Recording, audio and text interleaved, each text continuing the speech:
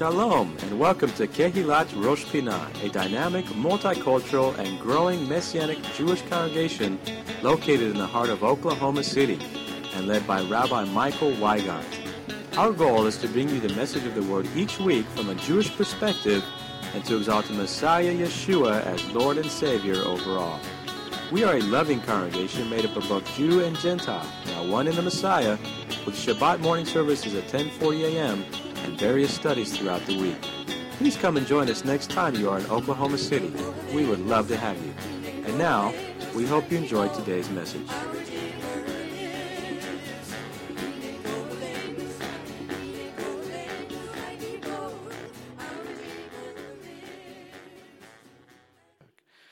For those that don't get our worthy briefs, it was found on the verse, "Watch ye therefore, and pray always, and may be found worthy to escape these things." The first thing is about being a watchman. We're all called to be watchmen. It says in Ezekiel, if the watchman doesn't sound the shofar and doesn't warn, the blood is required at the watchman's hands. The idea of worthy news was actually to provide your prayer points for the day. Not to give you junk news or news that doesn't matter, but really your prayer points of what's happening around the world, what's happening in Israel, what's happening in the U.S., and then what's happening to believers. The great thing now that we've been doing this for 20 years is now I have journalists in Jerusalem, Rome, Budapest, and throughout the United States. We really give you a whole variety of things to cover. And then finally, that may be found worthy. So the idea also with the brief was also to give you just a mini daily word of encouragement, a daily little teaching in every brief. It goes out to 25,000 people a day. We live in a day and an age where deception is everywhere. You know, if you go ahead and turn on the TV, you know that the TV's lying to you. Look, they're only proving the words of Yeshua true. That's all that's happening. I mean, if you thought that you turned on the TV, you're getting the facts, okay. You're not, but okay. But here's the thing. Don't get upset about it. It only means that the Lord's return is imminent now. Now, there's a lot of things happening specifically that I think is going to happen this particular summer. One of which is when we had our first banking crisis about a month and a half ago, immediately thereafter, the Fed put out a press release saying that they're going to create what's called the Fed Now program. And the Fed Now program is actually the introduction to cyber currency. That is being launched in July.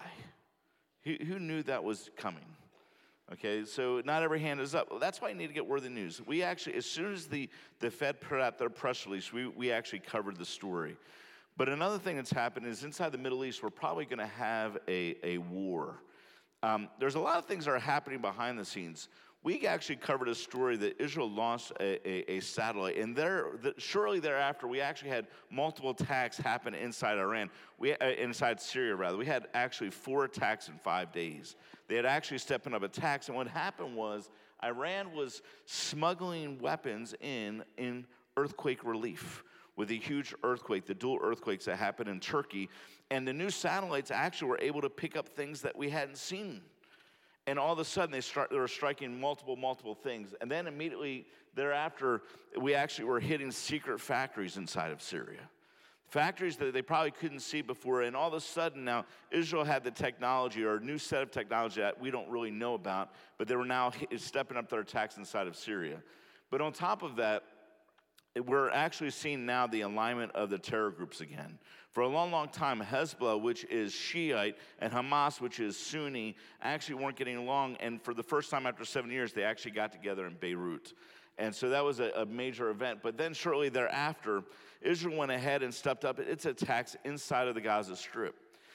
When we were in Israel, we were leading a tour in Israel, and I really believe in being in key places at key strategic times. So, for example, I was in Great Britain for the Brexit exit to go ahead and get a feel for everything that was happening inside Parliament. Even when I'm on tour right now, we're not booking more than 2 or 3 weeks out in advance. I'm purposely not booking far out. Why?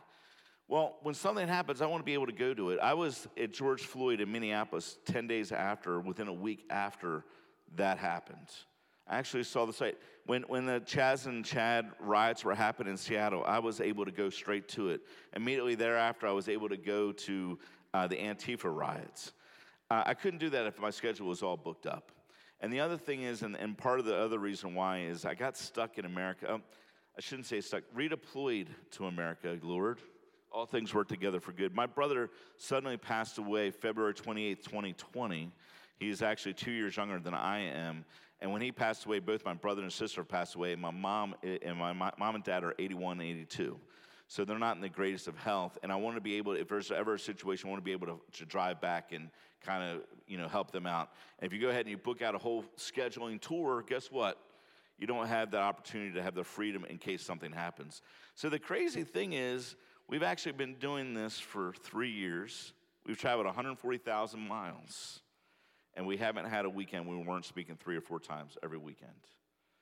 That's just the Lord. And that's just, Lord, where are we going today? And so I'm really thankful that we're here sharing. But in this situation, when we were in Israel and we were there for the 75th anniversary, I mean, it was a very historic year this year. And when we were there, they had fired rockets. What happened was a Hamas, one of the leaders who had been jailed, decided to go on a fast. Actually, just went on a boycott, a hunger boycott. And after 64 days, would you believe it, he died.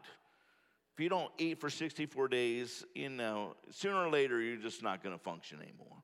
Well, when he dies, because he decides not to eat, they fire a rocket saying it's Israel's fault that he died. Well, Israel didn't want to respond, and part of the reason why is because it was in the middle of the 75th anniversary. You don't want to have a major war when you're trying to celebrate. Well, in that, the newspapers inside of Israel said, Netanyahu is very weak. The government's very weak. They're not standing up to the terrorists. Well, he's trying to prevent a major escalation right in the middle of a great celebration.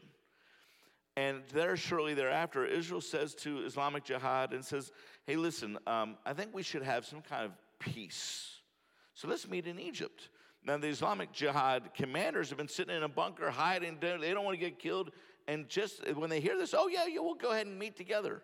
So they go and visit their families before they go to Egypt.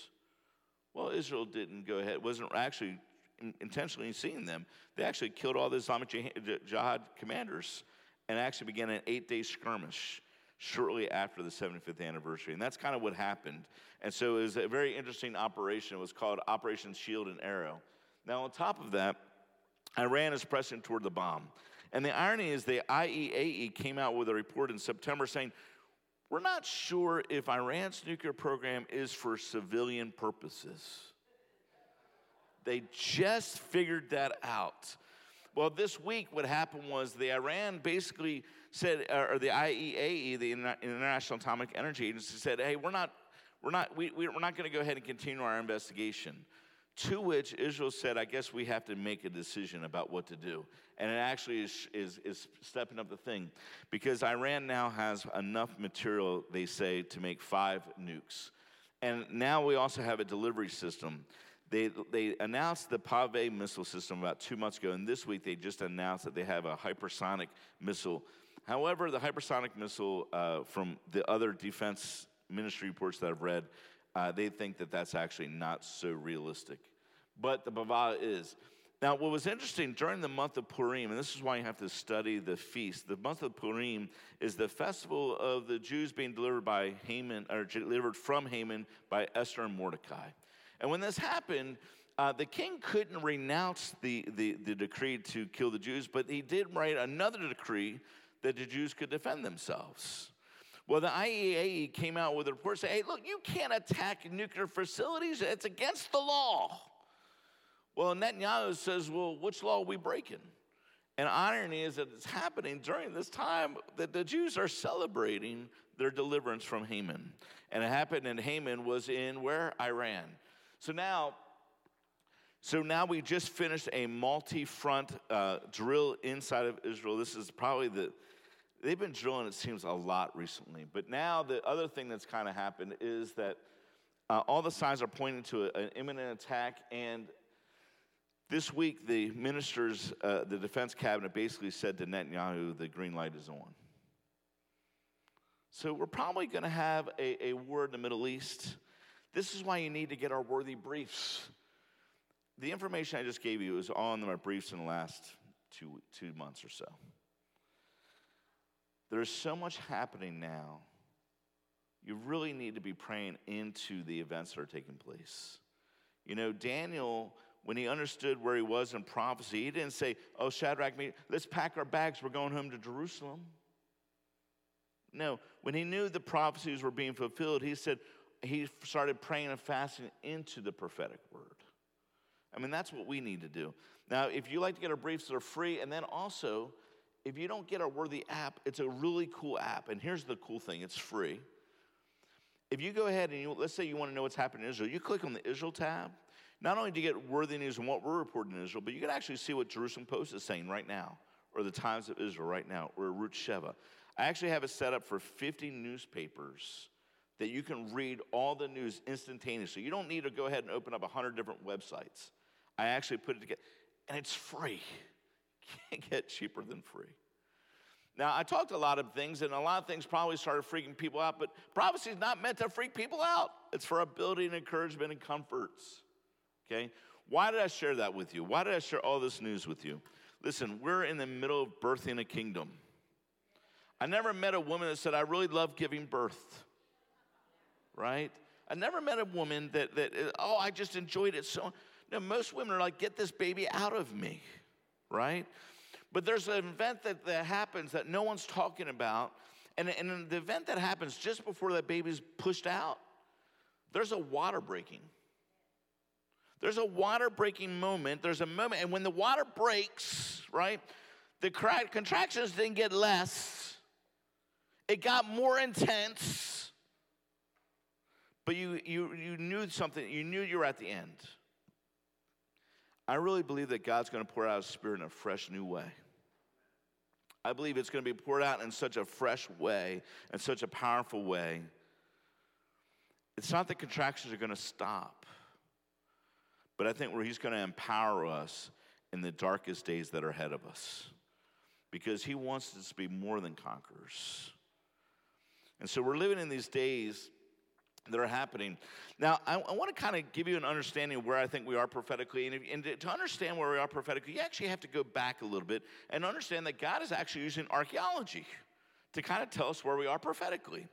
The day that Professor Suknik bought the first Dead Sea Scroll in Bethlehem, he went ahead and bought the scroll, and he hadn't seen the scroll. You know, he realized it hasn't been seen in 2,000 years.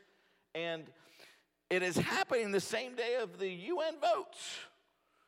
And the UN is voting the same day that the scrolls haven't been seen in 2,000 years. He writes in his diary, this great event that is taking place. There's something more to this. Now, the Professor Suknik, when he buys the first Dead Sea Scroll and he's reading, it's the same day of the UN vote. One of the fragments that were picked up is called the Isaiah 2 scroll. It wasn't the entire Isaiah scroll, but it's the Isaiah 2 scroll. And you know, what does Isaiah talk about? Well, it says, look, I'm going to recover my people a second time. And there's a signal. It's a signal of where we are. God goes ahead and marks the day of history with an archaeological event to give us an understanding of what to do, right? And Yeshua said, look, when you see the fig tree, which is a symbol of Israel, when you see it, bring forth the leaves. People say, well, how do you know in your last days? I mean, they've been talking about this for thousands. We haven't had a state of Israel for thousands of years. And so now we have a signal, we have a marker. Now, you got to understand that it doesn't just happen with ancient, it actually happens with modern day legislations. Israel is debating at this time, now it's decriminalized, but they were debating what to do with this whole pot issue. I drove through Oklahoma and I'm seeing all this pot stuff everywhere, right? What do we do with this issue, right? It's kind of an interesting thing because, you know, there are people who say, well, God made it. Well, listen, I want to show you something. Here's Israel's debating what to do with this pot issue, and guess what? 6 months prior, in the town of Arad, there was actually a temple. It is actually the only temple from the days of the kings of Judah.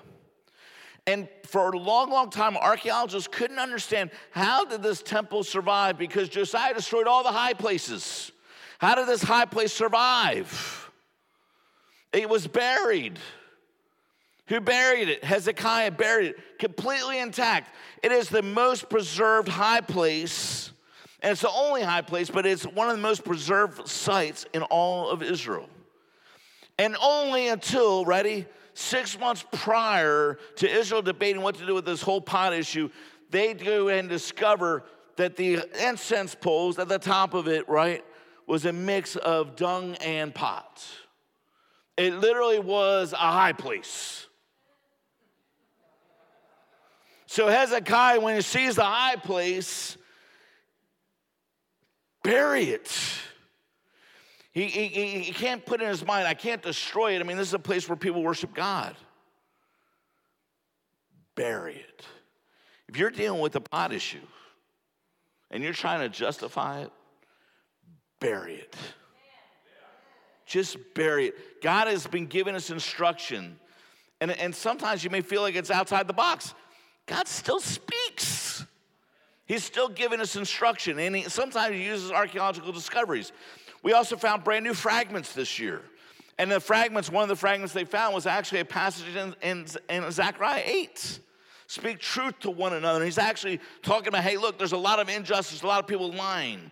And in this passage, when he talks about all these things, and it actually is referring to, go back one. It talks about a season when the Lord comes back and is going to rule and reign from Jerusalem. And he says, look, all these fasts that you're doing, they're going to turn into feasts for you. The fragment we find is actually an indication, hey, I'm getting ready to come back to Jerusalem. The other fragment that was found was actually in Nahum, when it talks about the mountains shall quake before him. The whole earth is going to shake when he's coming back in judgment. It says the rocks are going to be destroyed. And notice what the promise is to us. The Lord is good, a stronghold in the day of trouble. He knows those who take refuge in him. But with an overflowing flood, he will make a complete end of the adversaries. He will pursue his enemies into darkness. So God gives you a question. He says, who can stand in this day of indignation? Who can stand in this day? Those that are trusting in him. If you want to know what to do, hey, find your refuge in him. So he goes ahead and has given us another sign, another indication. This is a thing that was found this year, right? There's a lot of other things that are taking place. But another major event is obviously what's happening inside of Israel to the construction of another temple. And I'm going to talk about this briefly. In 2017, Donald Trump came out with a coin. It was called the Trump coin. Actually, it wasn't Donald Trump. It was the Temple Institute. And they're trying to raise money for a temple. And the coin came out, and it was the 70 years and connected the 7 years of Cyrus and the 70 years of the state of existence of Israel. They made this Trump coin, and shortly thereafter, that march was the beginning of them starting to offer sacrifices. They haven't accepted Yeshua as the Passover lamb, and now they're starting their own sacrificial system. As this is taking place, they're going forward, and they're enacting that following year, they went ahead and dedicated the altar. They had the altar ready to go. Everything's kind of set in motion. And then there's this whole thing about the red heifer. We just shipped over 5. I happened to go down and talk to the people that actually had them to find out where they were. There's 5 in Israel, and they may be as early as this Sukkot or by next Pesach. Now, you have to understand the Temple Institute, they went ahead and put out this document saying the person who's going to sacrifice the red heifer is maybe the Messiah. And in their mind, you know, they're taking it from the Talmud, from the Ramban, and the Law of Kings, chapter 11, law number 4. The Ramban says the Messiah, an earthly Jewish king, will build a third temple. In fact, his only conclusive proof of the identity of the Messiah is that he will be the one that built the temple. Now, there's a lot of believers very confused on this issue. And that's why I'm bringing it up today. Because, you know, the Lord said, take heed that no man deceive you. It's another thing that Paul mentions. He mentions all these things. But a lot of the confusion is that people don't understand that the temple the Lord's going to rule and reign from in the future, the Ezekiel temple specifically I'm talking about, and for those that don't know what I'm talking about, is Ezekiel 40 to 48. 9 chapters God spends detailing a temple. A lot of people say, well, that must be spiritual. God doesn't spend 9 chapters on spiritual. Now, the thing is that the temple dimensions are so large, it doesn't fit on the Temple Mount. You don't have to worry about where the temple is going to be. Ready? The smallest dimensions I've seen is 25 miles by 10 miles. Now, for those that can't see, this is Jerusalem, not the Temple Mount. This is the entire city of Jerusalem, and this is the area 25 by 10, right? But actually, it's probably, more like this, 80 by 30. Now, why is there a disagreement? Well, we don't know how long a reed is. It's not a cubit. All we know is it's much longer than a cubit.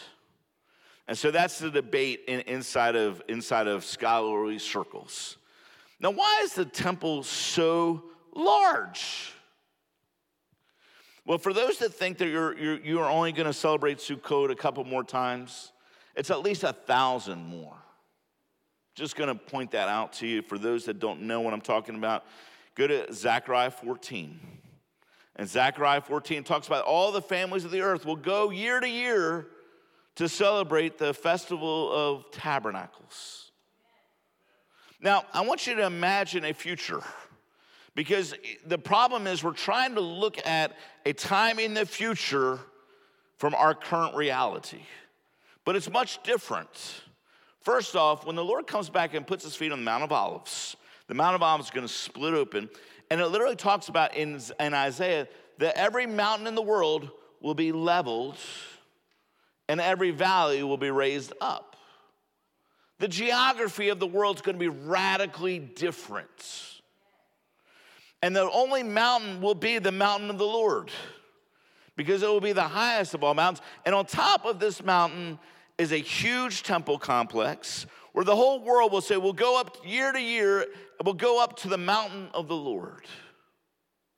Now, can you imagine a world in the future when there's no more wars? We're not going to have World War II where we have, 100 million people die. That's not going to happen again, right? The whole issue of abortion, the Lord's going to say, be fruitful and multiply. That's not going to be a situation in the future, right?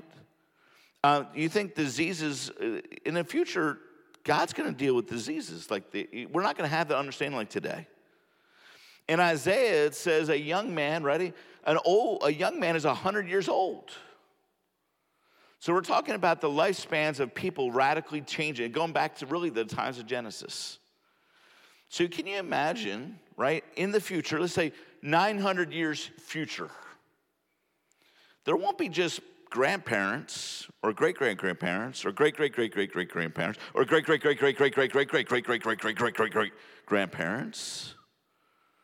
How many people do you think will be alive at the end of 1,000 years? That's why the area is so big. And there's some people who say, no, that's the New Jerusalem. Actually, the smallest area seen in the New Jerusalem is this size. It could be double that size. So it's not the New Jerusalem. And the New Jerusalem's after this earth and it has passed away. There's a new heavens and a new earth.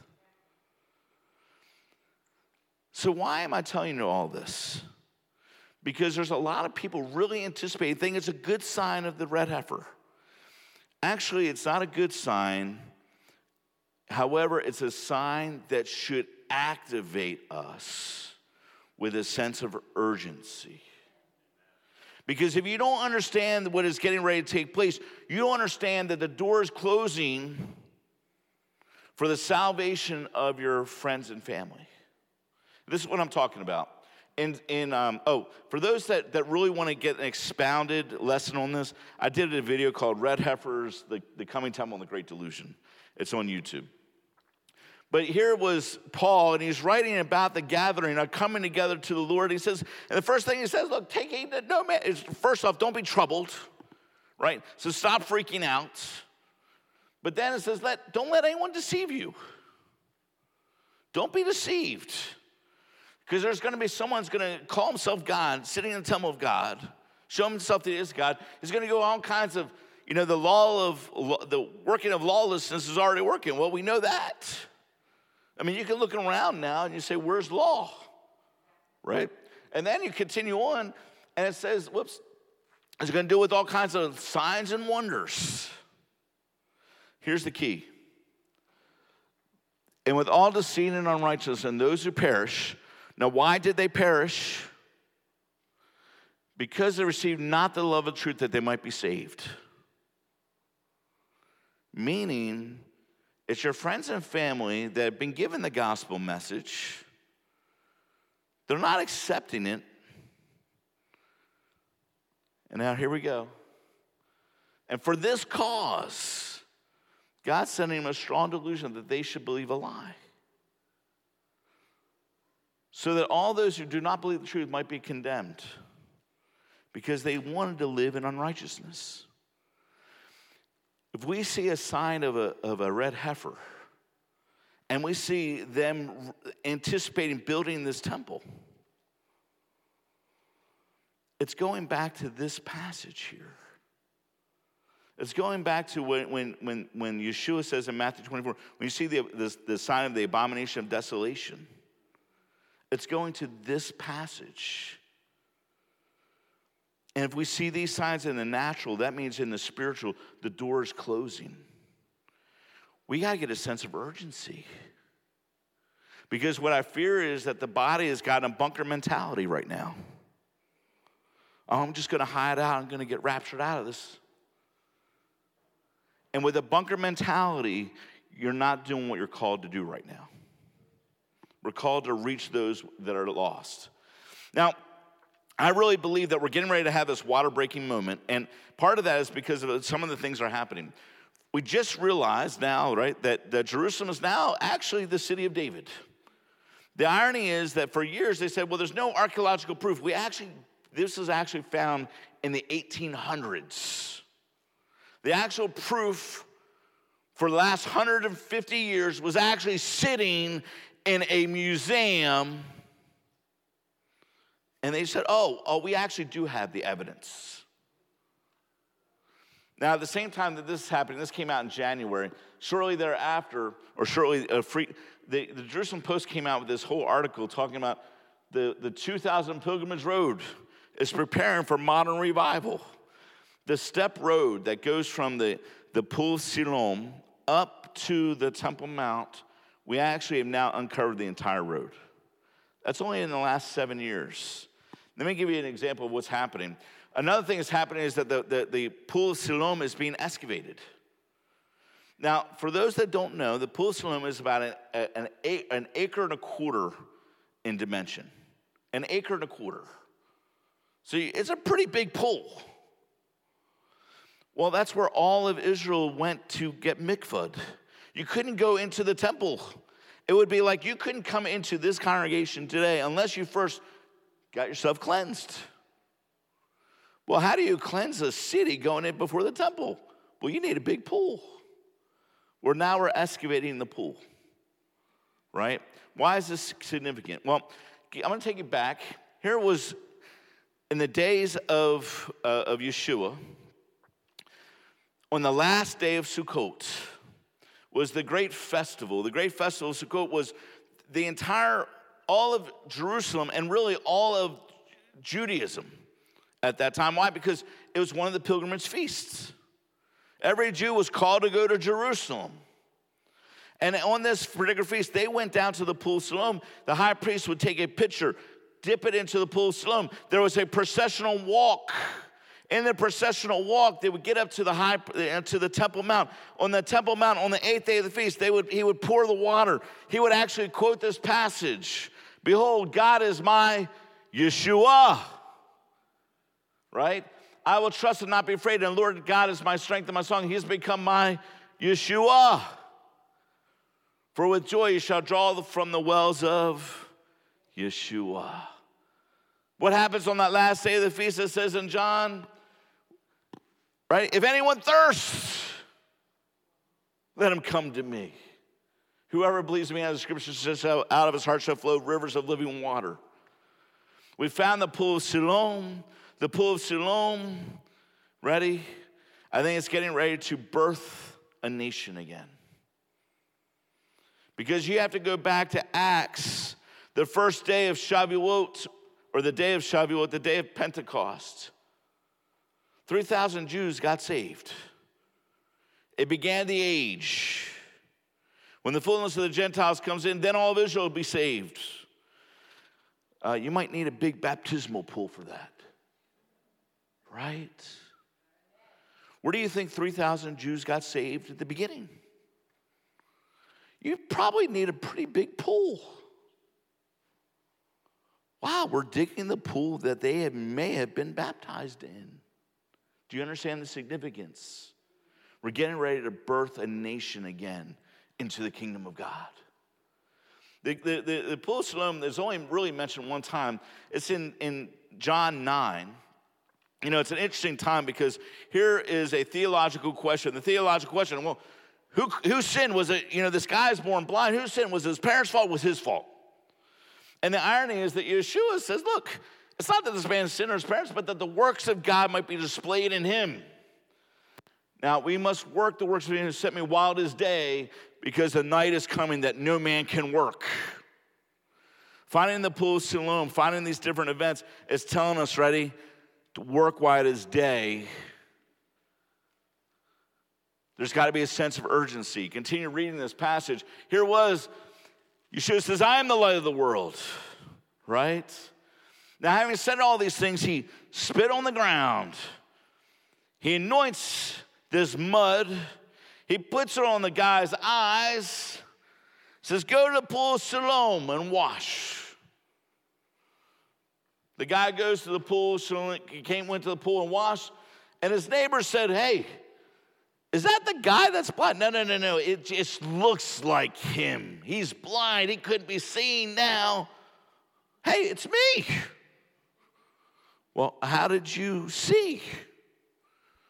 Well, this man, Yeshua, made mud and anointed my eyes and said to me, go to the pool, go to Siloam and wash. So I went and washed, and I received my sight. Continues on. He says, well, where is he?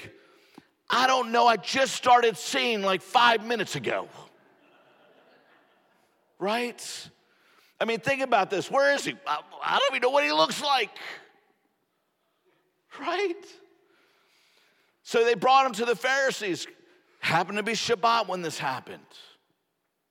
So he said, how did you see? Well, look, he put mud in my eyes. My eyes were dirty. I went to the pool. I washed. And now I see. Well, this man can't be from God. He doesn't keep Shabbat like we think he should keep Shabbat. And there was a division among them. Look, Yeshua did come to bring peace. He came with a message, and it's a message of life and death. You can't go ahead and say Yeshua's just a good guy. No, Yeshua claimed to be the only way to the Father. There's not other paths. He didn't go ahead and give you the option that there was many other ways into the kingdom. He said, I am the way, the truth, and the life. No man, I don't know where you get, maybe someone else gets in some other way. When he says, no man comes to the Father, but by who? By me, he said. Right? So there's a division among them. I said, well, who do you think he is? Well, obviously he's someone important. He's probably a prophet. Right? And then they said, well, you're just teasing us. You were never really blind. Get his parents. So his parents came. Is this your son? Yes, my son. How does he see? Them in fear, that's what it says in verse 22. In fear, they didn't want to be pushed out of the synagogue. We should never let fear of sharing the gospel or fear of man prevent us. Because they allowed fear of men to go ahead and talk about a miracle that just happened to their son that they could see with their physical eyes.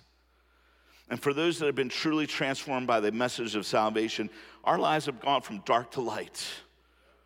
I mean, it's a miracle. You can see people that, what happened to him? He got saved. That's what should happen. We should be walking miracles of testimony. Well, that's what happened with this guy. He was walking miracle of testimony. He said, well, look, we know that this guy is our son. He was born blind. Well, look, why don't you ask him? So they asked him a second time. So now this is the third time he's explained himself. Give glory to God. We know this man is a sinner. And he goes, look, I don't know what he is, but I know this. I once was blind, but now I see. Right? What did he do to you? Look, I know I've explained this a couple times, but I think you want me to explain it so much because you want to be his disciples. Oh my goodness. It gets interesting. You are his disciple. We are disciples of Moshe. We know that God has spoken from Moshe, but we don't know where this guy comes from. And he goes, look, why don't you just accept the miracle for what it is? This has never happened before in the history of the world. I once was blind, now I see. This man is obviously someone from God. So they pushed him out. They threw him out of the synagogue. Whoops, go back. And the theological question at the beginning of the passage, you that was born in utter sin. It wasn't him that sinned. It wasn't his parents that sinned. It was that the glory of God might be manifested in him. You come to teach us. They cast him out. So Yeshua heard that he cast him out and says, hey, do you believe in the Son of Man? Now, the interesting thing is here is Yeshua that had healed him. He didn't run up to him and grab him and say, thank you for healing me. He doesn't even know who Yeshua is. He doesn't know. He says, well, do you believe in the Son? Well, who is he? That I might believe in him. Well, you're now seeing him. You're now seeing him. And as he was speaking to you, and he said, Lord, I believe, and he worshiped him. Yeshua wasn't just a man. No man could receive worship. But Yeshua was able to receive worship. Why? Because he is the Son of God. So now here he is. For judgment came in the world that those who do not see may see, and those who see may become blind. We can look all around us today. The evidence that it takes now not to believe is so great. Because now we have all the archaeological evidence. I mean, in the last 50 years, we have the Dead Sea Scrolls, which shows us the word hasn't changed in thousands of years. We have events taking place on a level now that the Bible talks about. We didn't think the world could get this crazy. Well, apparently it can, because we're now at the end of the age. It's never happened before. When we see the things in motion, not that it's here yet, but we see the things in motion of how someone could go ahead and not be able to buy or sell unless he had a mark. We're seeing things in motion that we're seeing a state of Israel exist now. We're seeing them talking about building a temple. These are all in motion now. And if you're hinging your entire faith that the last few prophecies aren't going to be fulfilled, you're the one that truly has faith. I now am living in the evidence that I see and that I hear. And God is screaming out with a loud voice, come to me and believe. The hour is short. We have to have a sense of urgency. We have to have a sense of urgency to go ahead and reach people that we know are lost. We got to have a sense of urgency, start praying and fasting for those. Because the day is at hand now, where soon enough no man can work. But it also tells us something, that a kingdom is coming. I mean, for those that have been anticipating the kingdom, we are now at the door. We're getting ready to see the Lord return in all his glory. We're getting ready to walk into a kingdom that God has prepared from the foundation of the world. We're at these days, this day and time now. It is not time to be bunkered down with fear and anxiety. It's time to be released, to go ahead and loving all those around us with the love that he gave to us. Because Yeshua died for us. And now we walk in resurrection power, amen. So Abba, Father, I ask you, Lord, that you would seal this word. I ask you, Father, that you would go ahead and pour upon this whole congregation just a fresh outpouring of your Spirit. I ask you, Father, that you would just remove all fear and replace it with perfect love. And Father, I ask you, Lord, that you would do a wonderful thing in our midst. B'Shem Yeshua HaMashiach. You've been listening to the Shabbat message from Rosh Pinah Messianic Jewish Congregation in Oklahoma City, Oklahoma. We would love to have you visit us. Our weekly services begin at 10:40 a.m. each Shabbat, and we are located at 2600 Northwest 55th Place, north of Northwest Expressway at the corner of Northland Avenue and Northwest 55th Place. We meet each Shabbat for wonderful praise and worship with dance, liturgy, teaching, food, fellowship, excellent children's programs, and Bible studies on Tuesday nights. For more information, please visit our website, www.roshpinah.org. That's ROSHPINAH.org. You can also reach us by phone at 405-842-1967 or email us at info@roshpinah.org. Thank you for spending time in the Word with us today. Shabbat Shalom and blessings in Messiah Yeshua.